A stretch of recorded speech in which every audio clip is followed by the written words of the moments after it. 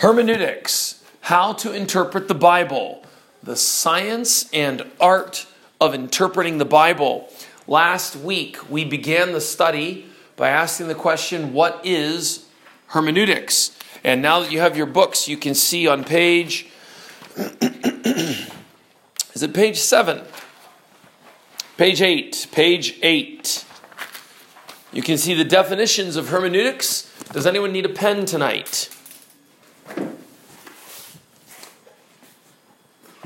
Shkombiso, get us another pen for this gentleman right here. All right, we're on page number 8, and we're asking ourselves the question, what is hermeneutics? We covered this last time, but let's just give a review. So we're asking the question, what is hermeneutics? And we have 5 examples, letter A, B, C, D, and E. What is hermeneutics? Letter A, it's the science and art of interpretation. Letter B, what is it? It's a set of guidelines, right? Underline that phrase. Letter B, set of guidelines. Letter C, what is hermeneutics? Rules of interpretation. So underline that phrase. Rules of interpretation. Letter D, control or guidance. Underline the phrase. Control or guidance. That's in letter D. Letter E, what is hermeneutics? It is the art of discovering what God actually meant in a passage of the Bible through 3 things: observation, reason, and valid applications. So last week we asked ourselves the question, what is hermeneutics? Now we've just reviewed it. Do we have a clear idea in our minds of hermeneutics? Let's see. Nico, Inchini, hermeneutics.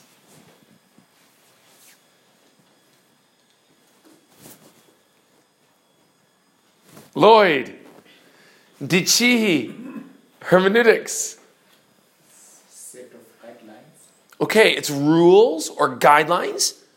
What do we do with those guidelines, Takaro? We use them to follow the meaning of the passage. Exactly. Here you are. It's Tuesday morning or Tuesday night, and you open your Bible and you begin reading, and it's difficult. You don't. What does it mean here? You read something in Acts chapter 16, and you say, I don't understand. This is hard. What does this mean? How are you going to answer what it means? You use what? Hermeneutics. The guidelines, the controls, the rules. Hermeneutics. Wait a minute. You're reading the Old Testament prophets. You read the book of Isaiah. And you say, I don't understand this. How are you going to understand it, Vanessa? By observation, reason, and application. Okay, you're going to use the rules, and of course those rules are going to involve observation, reason, and valid application. There are 8 rules, and starting next week we're going to get into those rules.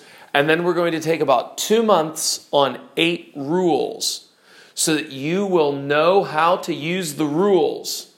When you drive a car, you must follow the rules of the road. When you open your Bible, you must follow the rules. And starting next week, I'm going to give you the rules. So then, what are we doing this week? Let's talk on page number 9 about something very important. Exegesis versus eisegesis. Exegesis versus eisegesis. Exegesis means what? Who wants to read that? Letter A. To draw the meaning out of the words. All right, underline that. Exegesis, to draw the meaning out. And you can look up on the board here, and you'll see 2 parts to that word, exegesis. Ex, the Greek word for out of. Jesus, show, demonstrate. So we've got two parts. Exegesis. Can you see that? Exegesis. Out of, to show, or to show out of, to bring out, to teach from out of the Bible. You're getting the ideas from the words and you're bringing them out. That's exegesis. But there's another one. What's the other one? Letter B. Eisegesis. Let's write that one up here. E-I-S.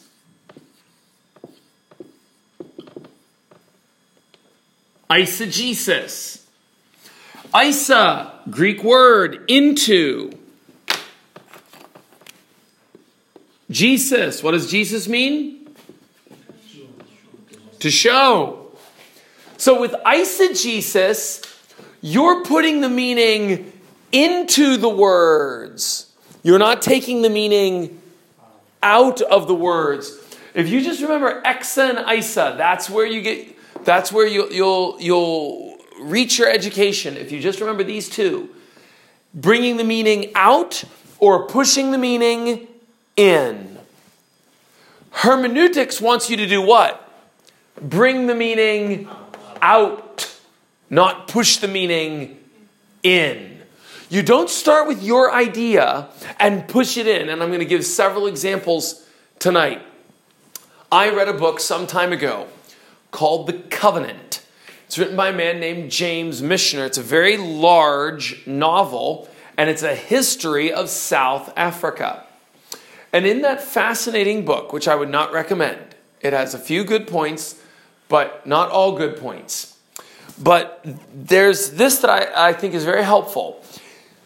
The book, The Covenant, covers 450 years of history in South Africa.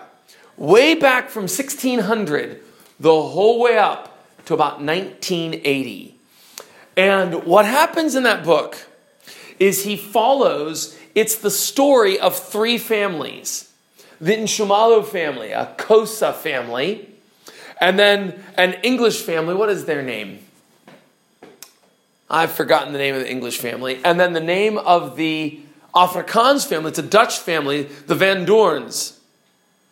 And it follows those three families through for over 300 to 400 years. What's happening with these three families? And through those three families, he tells the story of South Africa. And it's very helpful because when he tells the story from the Nxumalos, you're able to see what the blacks are thinking. When he tells the story of the Van Doorns, you can see what the whites are thinking, what the Dutch are thinking. And then when he tells the story of the English, I've forgotten their name. You can see what the English people are thinking. And these three are woven together throughout. Now, here's what I bring this up for. It's a very interesting book because he shows the strengths of the Xhosa and the weaknesses.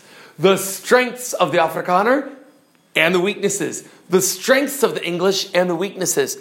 But he brings out in that book that the Afrikaners, every few months when they had just left Cape Town, they were pushed out by the English. The English said, we want to govern. And the Afrikaners said, no, we're going to be the rulers.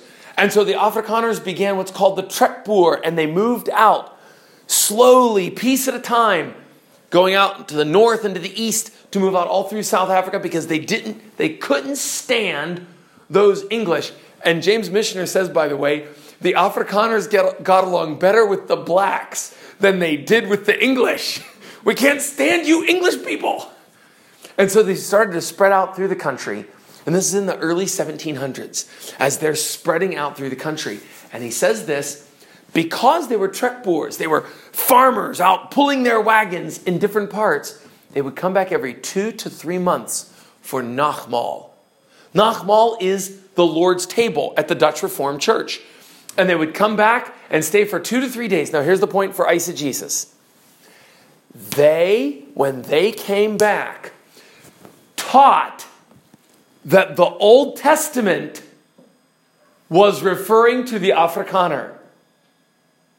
The Afrikaner What were the people in Joshua who were marching out through the land, trying to find a place to stay?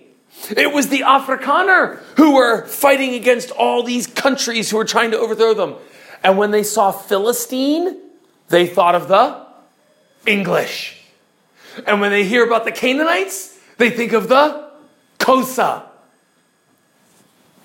Eisegesis. They took their ideas from life.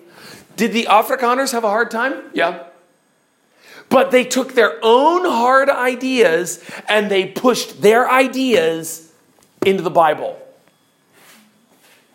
And he shows in that book an actual document where an early group of Afrikaners wrote down, not all, but some, wrote down, the blacks are supposed to be hewers of wood and drawers of water, because that's in the book of Judges. In the book of Joshua, the Gibeonites lied to the people of God.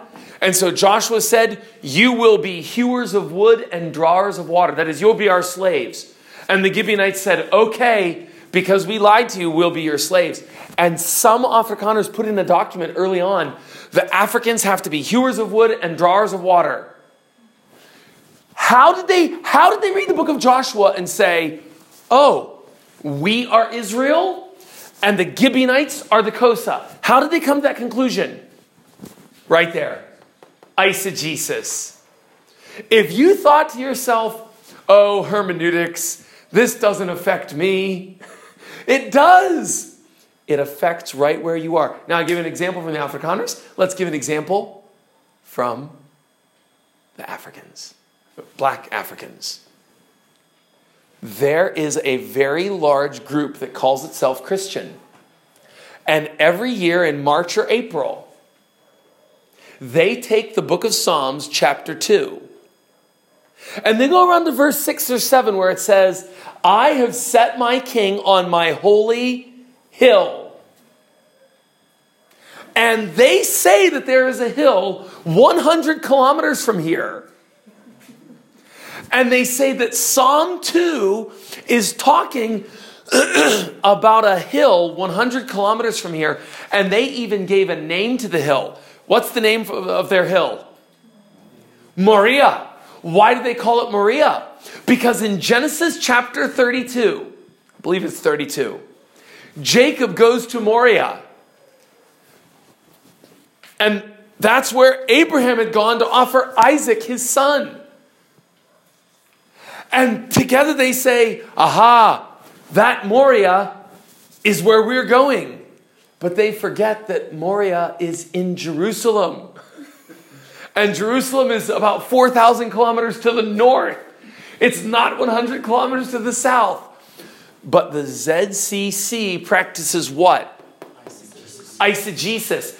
When they open Psalm 2, they don't care at all that Psalm 2 is talking about the Lord Jesus Christ. They don't care at all.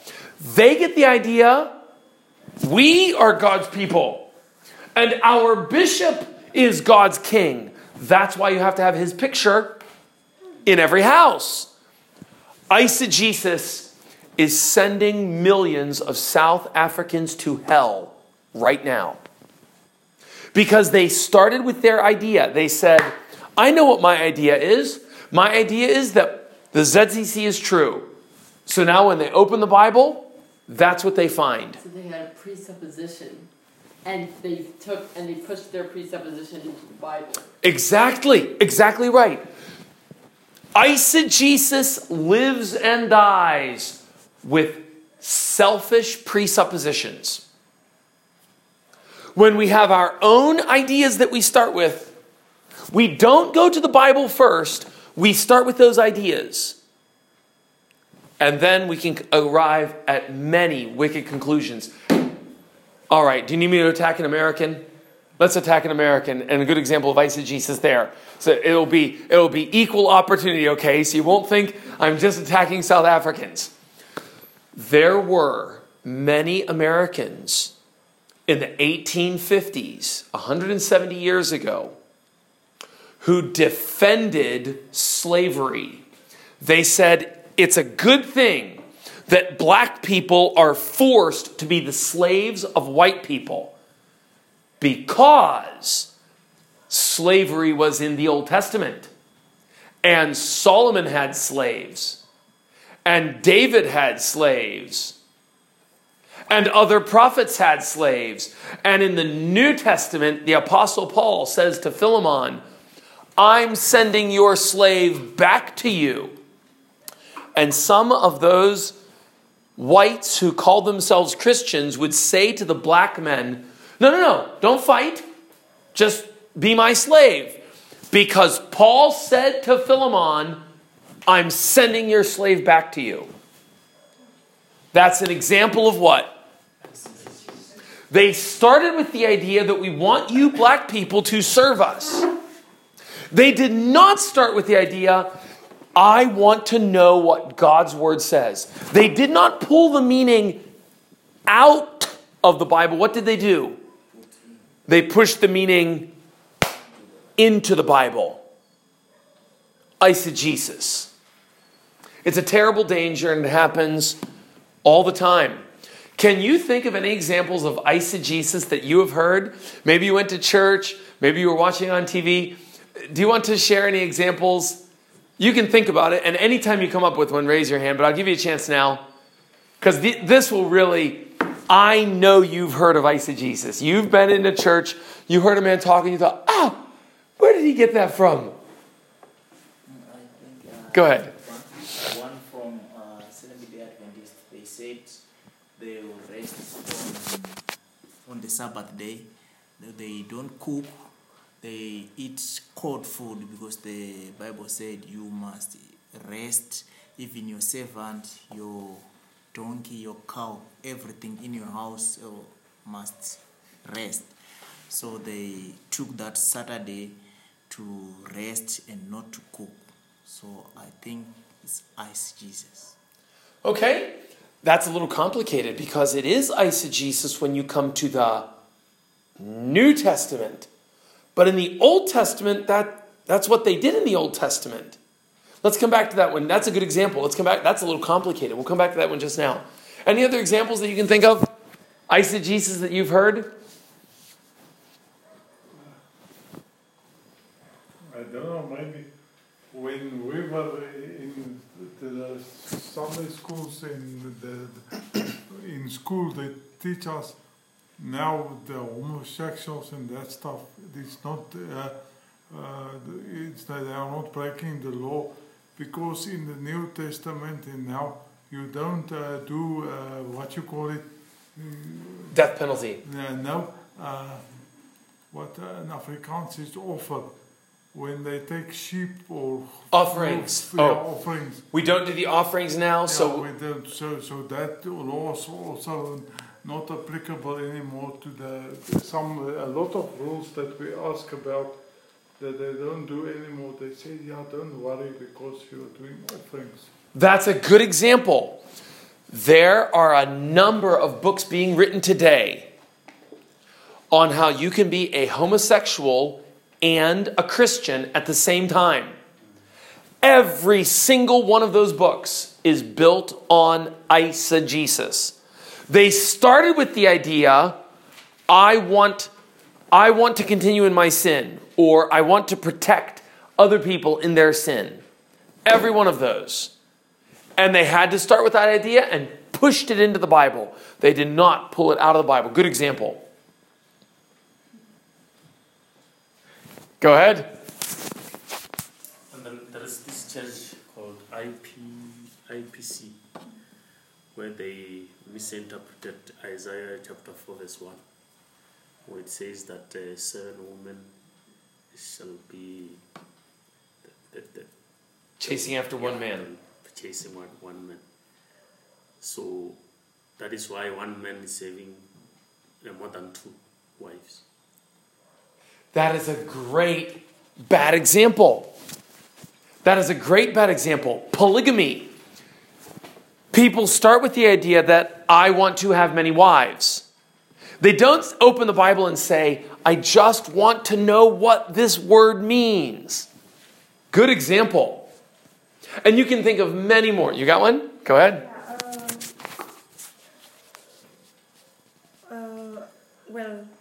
some are saying that when you are a Christian, you can, even if you sin, you're not really sinning because you're a new creature.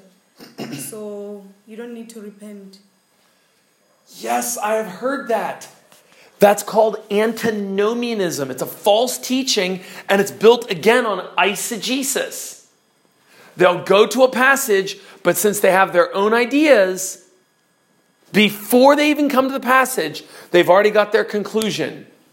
Excellent examples. And we can go on. If you've got more, feel free to raise your hand. I think these examples are helping us so that we can see, this is how it applies to life. I've got a few examples written here too. If more come up to you, feel free to raise your hand. Letter B. Eisegesis means to take the meaning to the words. Number one, eisegesis is wrong because it changes God's word into what? Man's presuppositions. Number two, it's wrong because it ignores what? Inspiration. Number three, it's wrong because it does not protect what? Number four, it's wrong because it is what? Lazy. It is hard work to interpret the Bible. And many people are too lazy to read the Bible carefully. Number five, eisegesis is wrong because it implies that our thoughts are just as good as God's thoughts. And that's the great sin, number five. When you commit the sin of eisegesis, what you are doing is saying, my thoughts are as good or better than God's thoughts. Because God has thoughts, for example, about polygamy. God thinks something about polygamy. And when someone goes to Isaiah 4 and does not pull out God's thoughts, they just bring their own thoughts, they are saying, I know you have thoughts, but those thoughts don't matter. What matters is my thoughts. The same thing would be true with the Sabbath, or with homosexuality, or with prosperity, or with freedom to sin. Look at the bullet there. When you are preaching from eisegesis, God's listening. And he is saying, I didn't say that. The preacher just said I said that, but I know what I said. I wrote the book and I didn't say that. Underline that whole thing. Write it down. Put it on the back of your car. Put it as your status for Facebook, or tweet it on Twitter, or whatever you do. Get that out. That's a great line. Let's give some examples of eisegesis. And what I've done here, look at letter C, examples. What passage is the first example from? John 10, verse 20 to 29. John 10, 28 and 29. The second example is what? The very next verse. The third example is... And the next example is from the same passage. So what I want you to do, the reason I chose John chapter 10 is we can get 4 common examples of eisegesis from this one passage. Many, many people misinterpret the Bible. And here's an example from one passage, 4 different examples. Number 1, John 10, 28 and 29. I give them what? Eternal life, and they shall never perish, neither shall anyone snatch them out of my hand. My Father who has given them to me is greater than all, and no one is able to snatch them out of my Father's hand. Proposition number 1. I believe you can lose your salvation. Okay, help me. What's the subject of proposition number 1? What's the subject? I. What's the verb? Believe. Who's doing the believing? Me. I believe. So do you see, what does it start with? Does it start with God in the Bible or does it start with me? Me. Do you see? That's the beginning of eisegesis. Eisegesis always starts with this. Well, I think, I've always said, eisegesis starts with I, me, ni, ndi. I believe, da-da-da-da-da. Proposition number 1, I believe you can lose your salvation. Now, wait a minute. Look at those verses, John 10, 28 and 29. Do you see in John 10, 28 and 29 any words that would correct the idea that say you can lose your salvation? What words in John 10, 28 and 29 would correct you from thinking that you can lose your salvation? They shall never perish. And what else?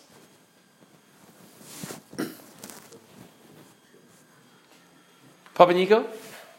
Neither shall anyone snatch them out of No one will take them out of my Father's hand. They have eternal life. They will never perish. No one will snatch them out of my hand. And he says it again in case you missed his point.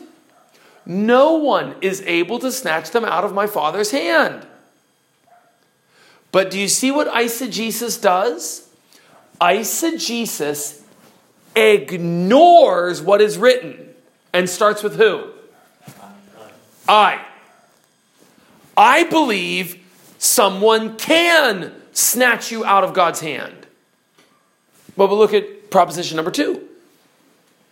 John 10 says that no man can take away your salvation. So proposition 2 and proposition 1 are contradicting each other. Look at the conclusion. Eisegetical conclusion. Men may choose to take themselves out of the hand of God. Does John 10 verse 28 say that men can take themselves out of the hand of God? No. Where did they get that idea from? Where did they get the idea that men can take themselves out of God's hand? They got it from themselves. That's exactly what eisegesis is. And it happens all the time. Look at the next one. I and my Father are one. John 10 verse 30. Proposition number 1. I believe Jesus is not God. What's the subject? What's the verb? Who are we starting with? Me. Proposition number 2. John 10 says what? Jesus is God. Eisegetical conclusion. Well, Jesus has the same mindset as the Father, but he is not God. Now, does John 10 verse 30 bring you to that conclusion? It doesn't. I and the Father are one.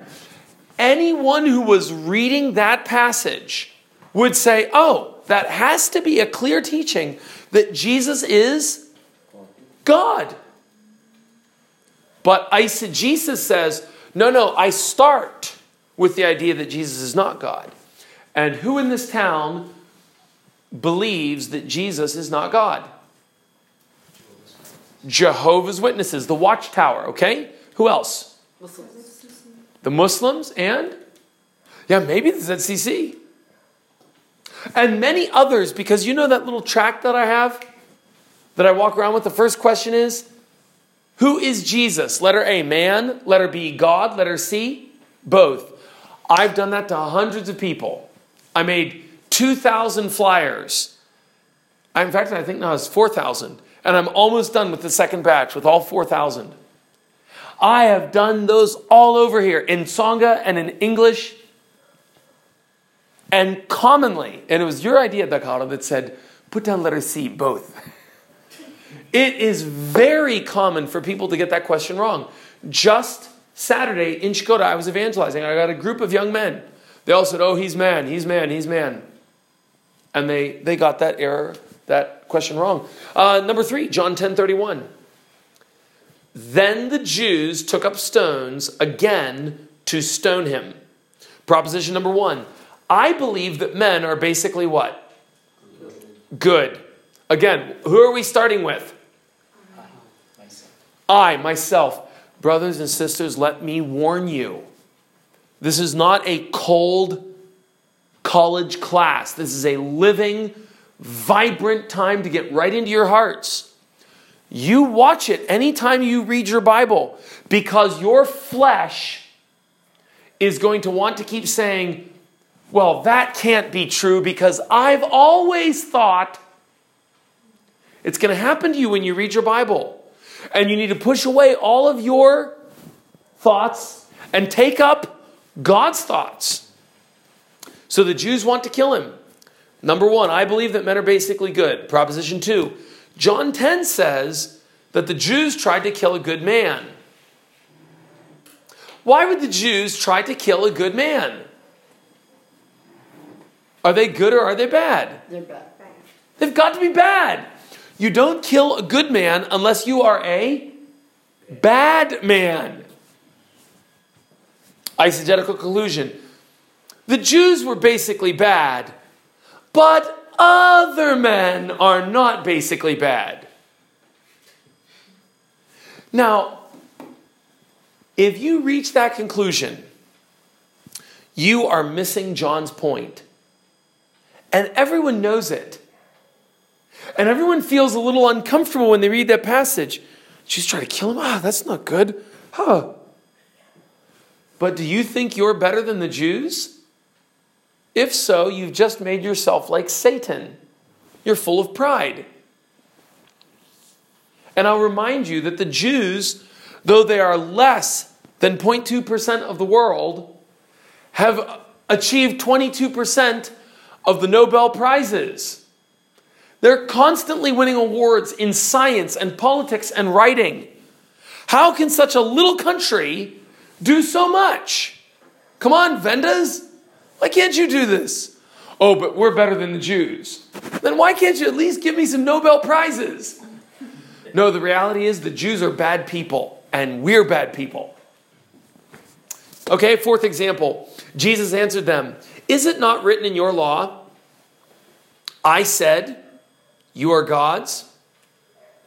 Proposition number 1, I believe that men are little gods. Do you see what he starts with? I believe. Proposition number 2, John 10 references Jesus, who references Psalm 82, which references God, referencing human kings. Let's stop. Before you turn the page, I see you turning.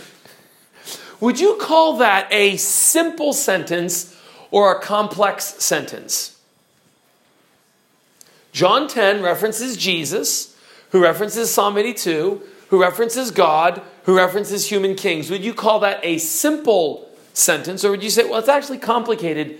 It's complex. Simple or complex? It's complex.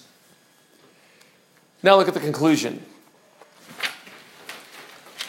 All humans are little gods who can speak money and health into existence.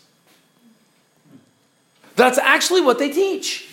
They teach that humans are little gods who can speak money and health into existence. And I was glad Sunday when Mufundis told us very clearly in Valdesia, this does not mean that we are little gods, because we are so proud and selfish. We will resist the humbling parts of the Bible and will grab anything to make ourselves proud. Do you honestly think that Jesus said, is it not written in your law, I said ye are gods? Do you really think that Jesus wrote that in the Bible and said that? Or John wrote it and Jesus said it.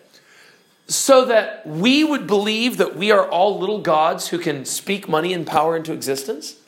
It's so obvious that's not what he's saying. What God is saying is, what Jesus is saying there. In the Old Testament, Jehovah condemned all the men who called themselves gods. All the Robert Mugabes and the Donald Trumps and the Ramaphosas. And he stood up to all of them and said, you think you're so strong? You hold the power of the people in your hand? You will die like men, and I will judge you. That's what Psalm 82 says. Those kings thought of themselves as God. And so Jehovah says, oh, you think you're so strong, little man? Come, stand in front of me and look me in the eyes if you can, because you will die like men. And they have died. And they're gone, one after another. And they will continue to die. And God will continue to prove Psalm 82 true. So in the New Testament, Jesus says, if God completely controls things in the Old Testament, why would you be angry if his son says, I am God? It has nothing to do with men being able to speak money and health into existence. Value of hermeneutics. Let me show you 4 values of hermeneutics. Number 1, hermeneutics brings the message of the Bible to the minds and hearts of God's people. That's why you need to study. Number 2, it answers the difficult questions of culture, church life, and eternity. Number 3, it protects the gospel. Number 4, hermeneutics provides the difference between denominations and theology. Now this is important. Let me stop at number 4 for a moment. I counted years ago in this town 50 churches between Chakotah and Louis Tricart. Maybe there are more. I counted 50. Of those 50, how many do you think teach the same thing? I would guess 35 or 40 of them teach the same thing. The same exact thing. In fact, I have asked pastors in this town about other pastors in this town. I've asked both white and black pastors in this town, do you teach the same thing as, and then I'll name a church, Emmanuel up on the northeast side, or Agape here on Munich Street, or Corpus Christi out in Mikado Park, or Healing Covenant in Chakotah, or New Covenant up here? And I'll say to them, oh, do you know that church? Oh, yes, I know it. Do you teach the same thing as them, or do you teach something different? And then what do they say? Every single time. Do you want to guess what they say, or do you want me to tell you? Every single time they say, we teach the same thing. Every single time. Even the ZCC, I picked up a pastor from the ZCC. And I said, what does your church teach? And he said, I've told you this before. He said, Rufuno, na budgeting. Just like that. He said, Rufuno na budgeting. Love and budgeting. Where he got those ideas from, I don't know. If he's trying to just give me a joke or something, I'm not sure. And I asked him, does the ZCC teach the same thing as the other churches in town? And he said, yes. It's one Bible and one God. And we all teach the same thing.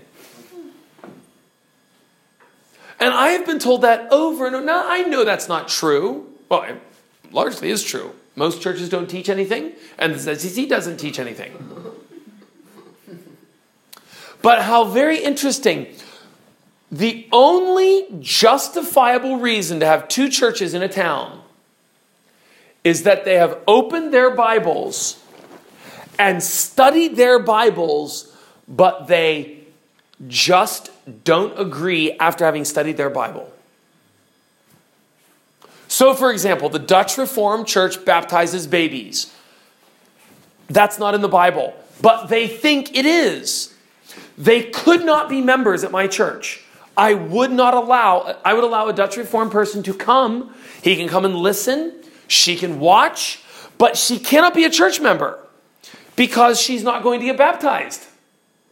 I've had it happen before. I said, can I baptize you? No, I was already baptized. No, you were sprinkled. Yes, I was sprinkled. Well, that's not baptism. The Bible says you must go into the water and be pulled out of the water. So if you're not willing to be baptized, you can come and listen. You can sing, but you cannot be a church member. You cannot take the Lord's table. Which means Jonathan Edwards couldn't take the Lord's table in my church, nor George Whitfield. These amazing Christians. Unless you're baptized, you can't take the Lord's table in my church. Now, I would be happy to have a Jonathan Edwards or a George Whitfield here in this town planting a church. But they need a Baptist church as well. The only biblical reason to have two churches in the same town is that they have studied the Bible with hermeneutics and said, okay, we love each other. We want to help each other, but we disagree about what is baptism. Or we disagree about some other thing that is very important. So while I know that man is a Christian, he and I unfortunately cannot have a church together. That's one of the reasons that we have hermeneutics. The situation we have today is there are a great number of churches and they do not have a biblical reason to exist.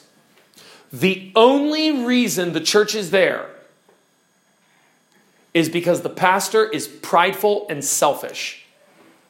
And so he fought with another man, and the other man was prideful and selfish. And the words they use are this. They'll say, well, he just didn't have my vision. Another one will say, well, he just wasn't willing to follow my vision. They won't say anything. They won't give you Bible verses. They won't say, well, in the book of Matthew chapter 18, no, they won't do that.